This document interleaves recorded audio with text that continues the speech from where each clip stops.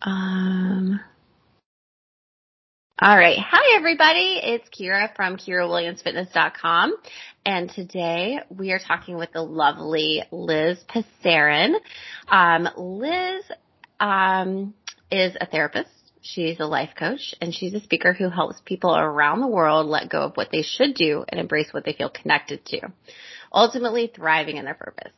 She helps individuals walk away from their unfulfilled jobs and lifestyles and step into their dream careers and cultivate the life that they've always desired.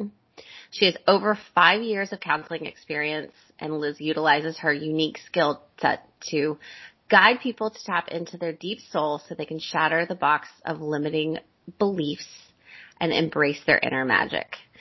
Liz has a bachelor's in psychology, a master's in counseling psychology, and is a trained life coach with the Beautiful You Life Coaching Academy.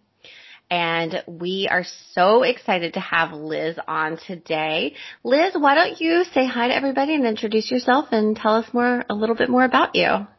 Hi, everyone. Yes, my name is Liz. That was a lovely intro. Thanks, Kira. Well, I'm based in California, which is kind of crazy. I'm in Northern California in the mountains, and it's a little wild if you're listening. There's lots of fires, but we are safe and we are okay.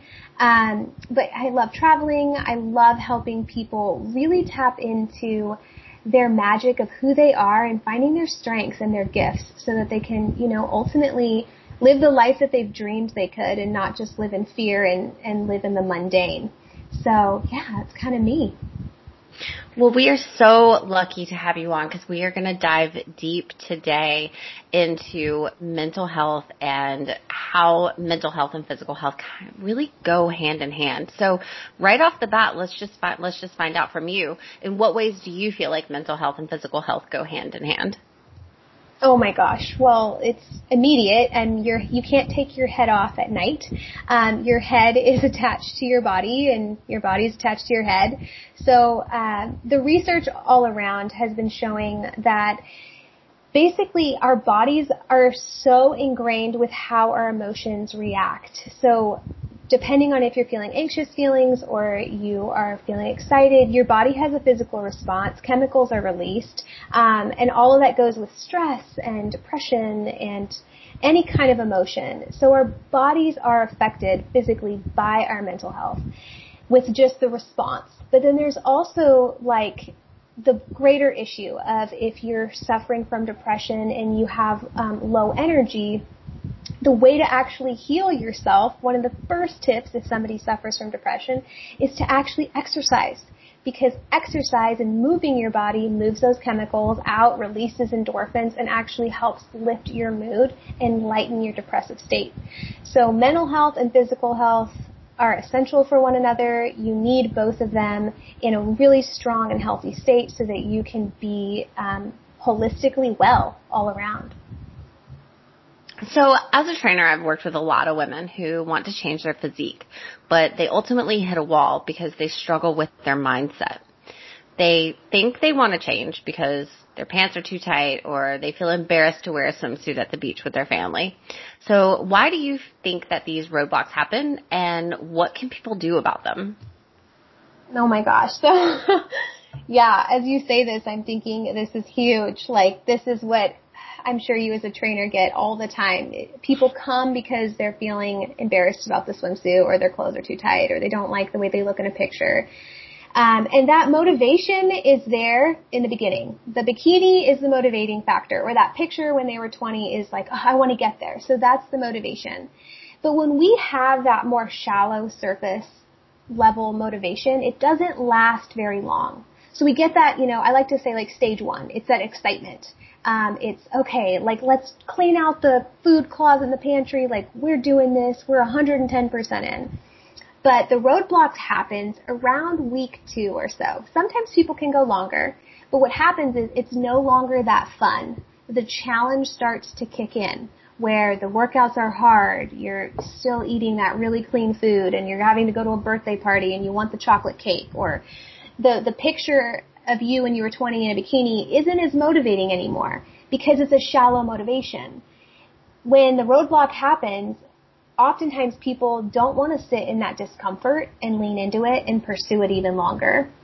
Instead, what do we want to do? We want to go back and just say, oh, forget it. Like, I might as well just eat the chocolate cake. I'm at the party. And then they kind of have this banter back and forth in their head, yada, yada, yada. And then, we completely quit. So the reason it happens is it's just not a strong enough emotion. But the way to change it is understanding, having a deeper why. Why do you really want to change your body? It can't just be a shallow reason of, oh, I just want to fit into a swimsuit, because the majority of folks aren't going to be motivated long term by that. It has to have a greater will, a greater power. Like, I want to be able to run with my kids on the beach. I can't do that right now, because that builds memory, that builds connection, that builds confidence. Those are the kinds of deeper rooted emotions you want to have for a reason why that you want to do something. Because the days are going to get tough, the workouts are going to be tough, and you need to have motivation that is deeper within you. Hopefully that makes sense, and that's a decent response. Yeah. But it's a big one. It's kind of like, you think of, imagine yourself, I always imagine myself in traditional therapy, if like somebody just going, well, I want to do this, and they go, why? And then I'm like, well, because I would be able to, do that. And they're like, well, but why is that important? So it's like digging deeper, like the deeper whys. Yeah. It's definitely something that I think people don't give themselves the space to really think of why they want to look differently, or why they want to do, a workout challenge. Yeah. Well, one of the other big roadblocks that I witness people doing is self-sabotage. Why do you think that people continue to maintain habits that they know aren't good for them? And then how can they overcome that? Oh my gosh. Like, I'm guilty. We're all guilty of this because we're human. Like I said before, anytime that there is discomfort, the human nature response is to go the opposite direction. Go back to comfort. That's safety. That's what you're familiar with. That's what you know. So go back to that. But in this situation, you want to be pursuing the discomfort. You don't want to go back to those habits. Ultimately, I think the way to overcome that self-sabotage is to really understand at a greater level why you're doing the behavior in the first place. So is it that comfort? Like, say it's getting a Diet Coke. Okay, what do you feel when you drink that Diet Coke? Is it refreshing? Is it relaxing? How does it make you feel in the moment? Maybe you have a memory associated with it, or, a connection. So we want to get to the root of what that particular behavior gets you. What are you getting out of it? And then what are you losing too? So, okay, you get that relaxed feeling, but you might lose, the ability to get off the caffeine, and you really don't like the way caffeine actually affects your heart rate or something. So understanding what do you get and what do you lose for the habit that you're trying to break and the self-sabotage that's occurring. I know that it's slow with this. Self-sabotage happens. The important thing is that you don't derail entirely, which I know you're so familiar with when people are like, oh my gosh, I had one bite of cookie and then I ended up binging all night. So the biggest thing is to say, how do you rein it in, and how are you able to be aware of it, and then say, okay, I had that Diet Coke, I gained just that relaxation, now I'm going to go back and hit the gym, and just divert your energy. Pay attention to it, make yourself aware. It's not the easiest thing in the world. It takes a lot of practice, but that judgment is the worst thing for you. So if you're able to just acknowledge it, become aware of it, and then divert and move on, that'll help you with the self-sabotage a lot. Awareness. Yeah. That word right there, I actually want to bring you back on just so we can talk. We can spend a half an hour talking about awareness. Please, yes.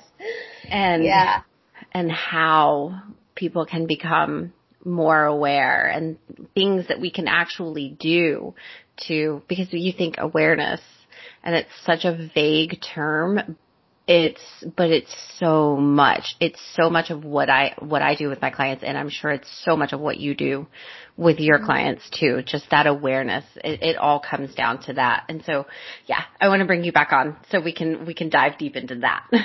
Let's do it. Yes. But if you could become more aware, that'll help you. Yes. Well, let's also talk a little bit about poor coping mechanisms.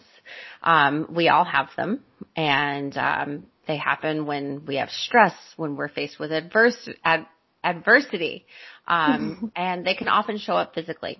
So, for example, somebody might binge eat because they're bored, or somebody might starve themselves or over-control food because they're stressed out. And, physically that can lead to fat gain, if we're binging, or the inability to work out really hard enough, to gain muscle and see the visible, appearance goals that we want to attain, because, if you're not eating, then you're not going to have energy. So what are some healthy coping mechanisms that people can try?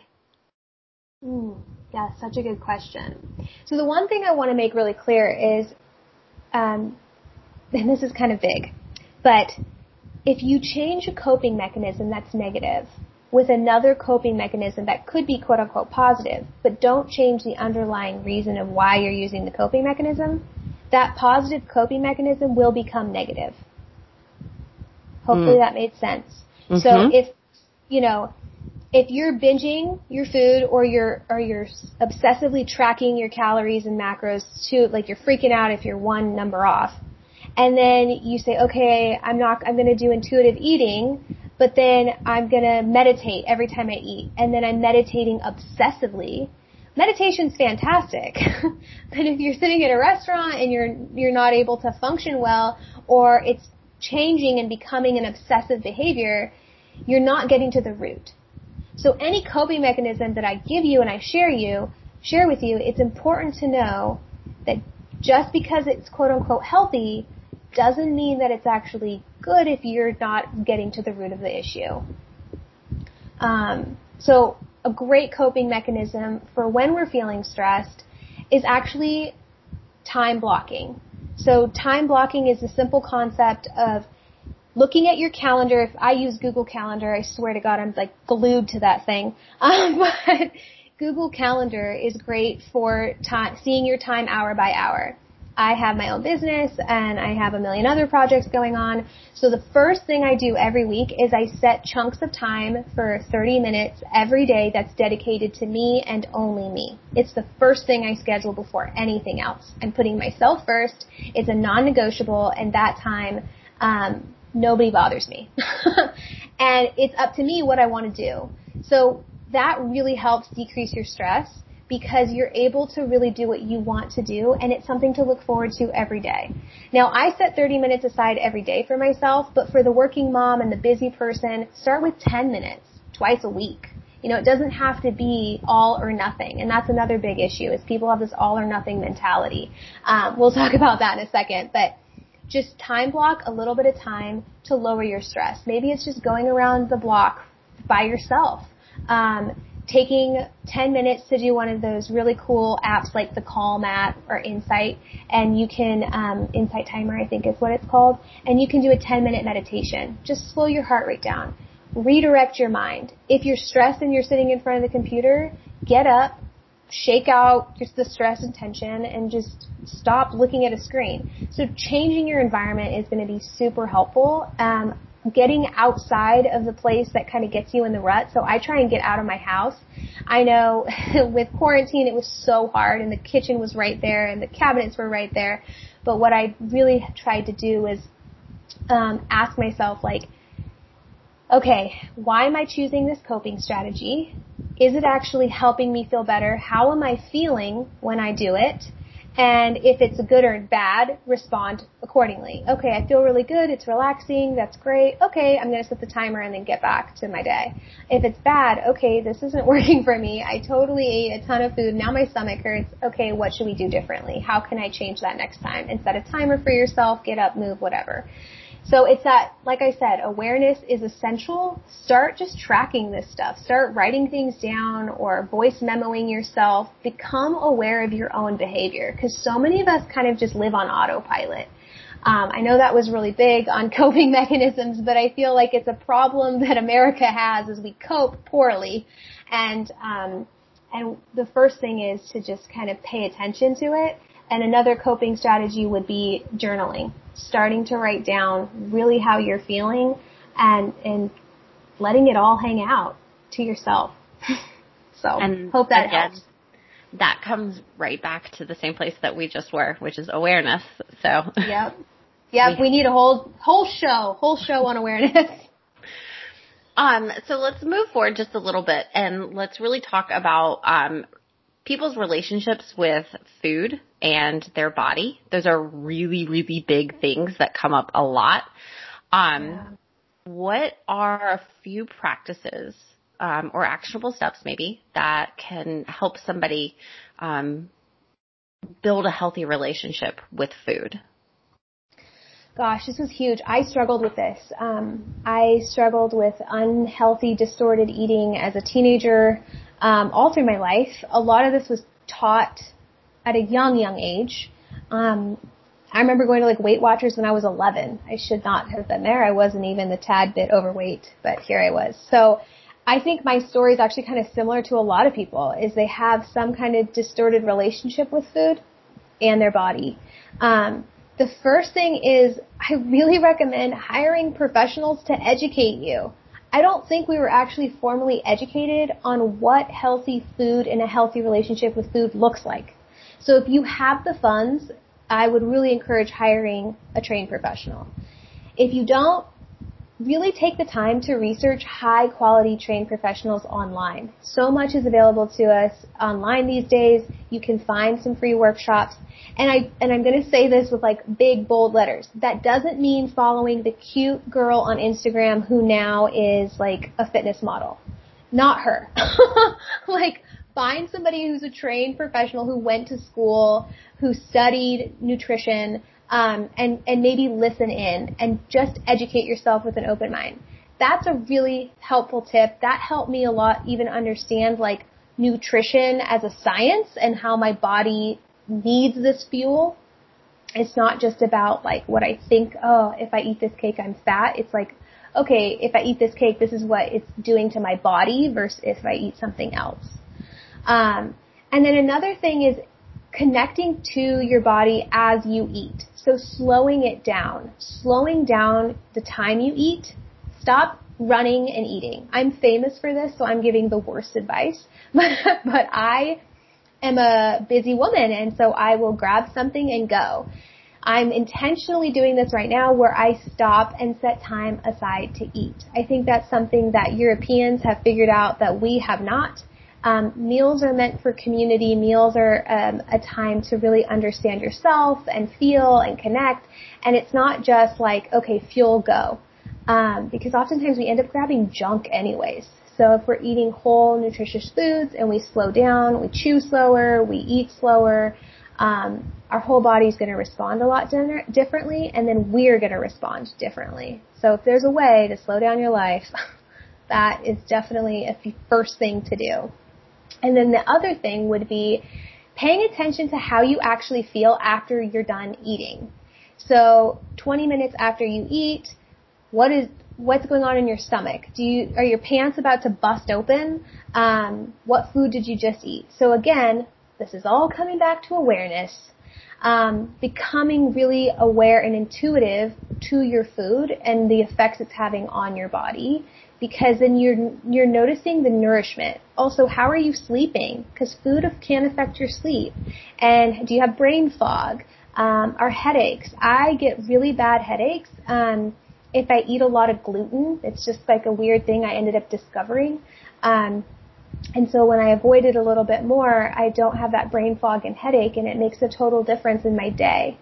So as far as the food relationship, I think starting from just a scientific, really basic standpoint is going to be super helpful in building a better relationship. Now, if you have a really distorted relationship because of the way you were taught, honestly, my best advice is hire a therapist or a coach because you need the professional help to really work through the distorted beliefs around food and your body. I agree, and I will second that, going back to what you were saying in regard to, the biochemical context of food, that was the biggest thing that helped me, after I did a few bikini competitions, I thought bananas were terrible. And then, so actually just like learning the chemistry of what is in a food, it makes me view certain things that I thought were healthy. I look at them now and I'm like, no, that's not actually food. And then I look at a thing like a banana and I'm like, oh yeah, like that's not bad for me at all. That was just something that I thought was bad for me because it was off limits to achieve that specific goal that I had, which there's nothing inherently wrong with that. If you need to eliminate one specific thing to get to a goal, okay, cool, because that's a short-term thing. But then, you kind of have to go in and kind of retrain your brain to say, okay, that's not actually bad. And for me, it was definitely learning the chemistry and the science behind the food. That was super helpful for me. Yeah, it was helpful for me too. And then what are a few things that I know this one's a big one, but what are some things that people can do to help them build a healthier relationship with their own body? Oh, this is huge. I think this is my entire job. I help people with this every day, all day, and I'm working on this with myself. We're always a work in progress. I think first and foremost, just quick tips to give you is delete the people that make you feel bad. Like, just get rid of them on Instagram or Facebook.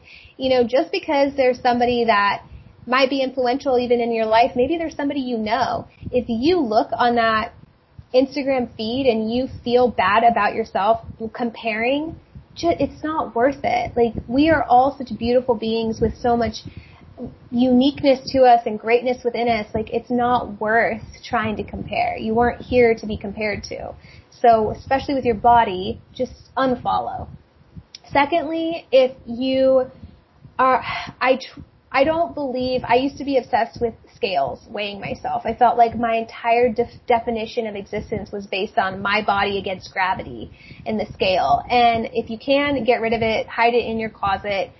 Go off of, if you're worried about your clothes won't fit, then pay attention to when your clothes get tight or when they don't. And then another thing is get aware with, I can't talk, sorry. Become more aware of self-love statements.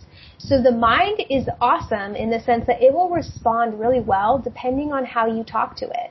So if you start creating positive pathways and looking at the world a little bit more positively, saying positive statements, guess what? It's going to be more positive by nature. It's going to start picking up more positive things. You can genuinely change the way you look at the world just by what you say in your own head. And the same thing goes for the opposite. If you start thinking negatively and you're constantly comparing yourself, comparing others, thinking the world's ending and really negative, then it's going to be really easy to be negative, and that's just going to be a natural course. So being really intentional with how you speak to yourself, what kind of self-positive, loving statements, and it's unspoken. These are things you say to yourself just in your head when you walk past a mirror. So if you can slow down walking past the mirror and find one thing that's looking good. Dang, my hair is okay today, and that is good. And walk away. Just find one positive thing at a time. The biggest thing when you're trying to create change is change doesn't happen overnight, and people really want to make things happen fast because we live in 2020 and it's the fastest, quickest 5G society. We want everything now. If not now, it should have been here yesterday. So if you can actually slow yourself down and remind yourself that change takes time, you're more likely to actually stick to that positive statement, commit to the discomfort a little longer, start loving yourself a little bit more, and then over time, the positive pathways are really going to stick. Those positive chemicals are going to be floating in the brain, and you're going to be feeling a lot happier and more confident. Well, very well said, especially those are quick, actionable items. That's awesome. That is exactly what we were looking for today, and we'll go deeper into that in another call sometime. So, definitely. So as we kind of wrap up, I do have one more big question for you. I like I said, like I do the physical side and you're on the mental health side of coaching. And I think that those two things really go hand in hand. So how do you feel like your services as a therapist, as a life coach could potentially benefit someone doing a health program like what I offer? Personal training, whatever. Yes.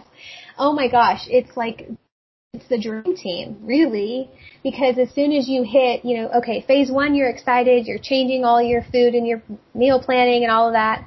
You're starting the workouts, the endorphins are still going, and then phase 2 is when you get that block, right? That's where I would be coming in and supporting you and asking those why questions, asking you to look deeper, forcing you to slow down a little bit, and really coming alongside you so that you can get through that difficulty with support and a little bit quicker, and you can get to the root faster so that you understand the reasoning behind the behaviors and the challenges.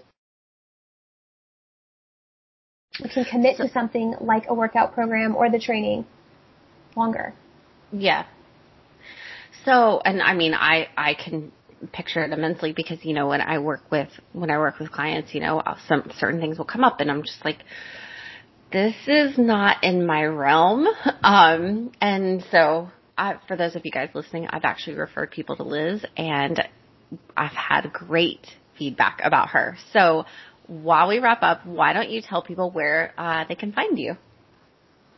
Yeah, so you can find me on my website at lizpassarin.com, or you can follow me on social media. I'm on Instagram and Facebook. Same deal, just my name, Liz Passarin. I'm sure it'll be in the show notes so you know how to spell it.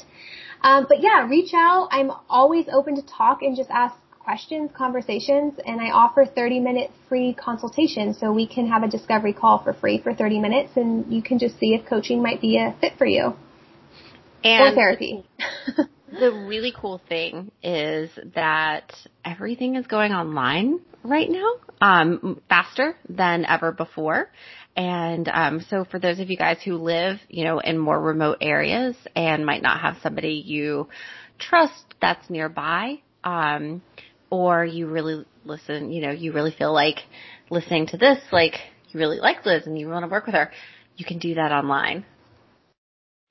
Yes, you can. So I only offer therapy in person. In California, because I'm licensed in California. But I offer coaching for anybody, anywhere in the country. So there you go. You guys definitely need to reach out to Liz, and work with her. And Liz, I really appreciate you being on. Oh, thank you. I've had an awesome conversation, and I know we're going to need to continue this. It's been fantastic. So I look forward to having you on, and I know those of you guys listening, be on the lookout for the next interview with Liz. So thanks to all of you guys for listening, and thank you so much, Liz, for being on. I really appreciate your time. Thank you, Kira. It was awesome. All right. Have a great evening, and thank you guys for listening. Have a good night.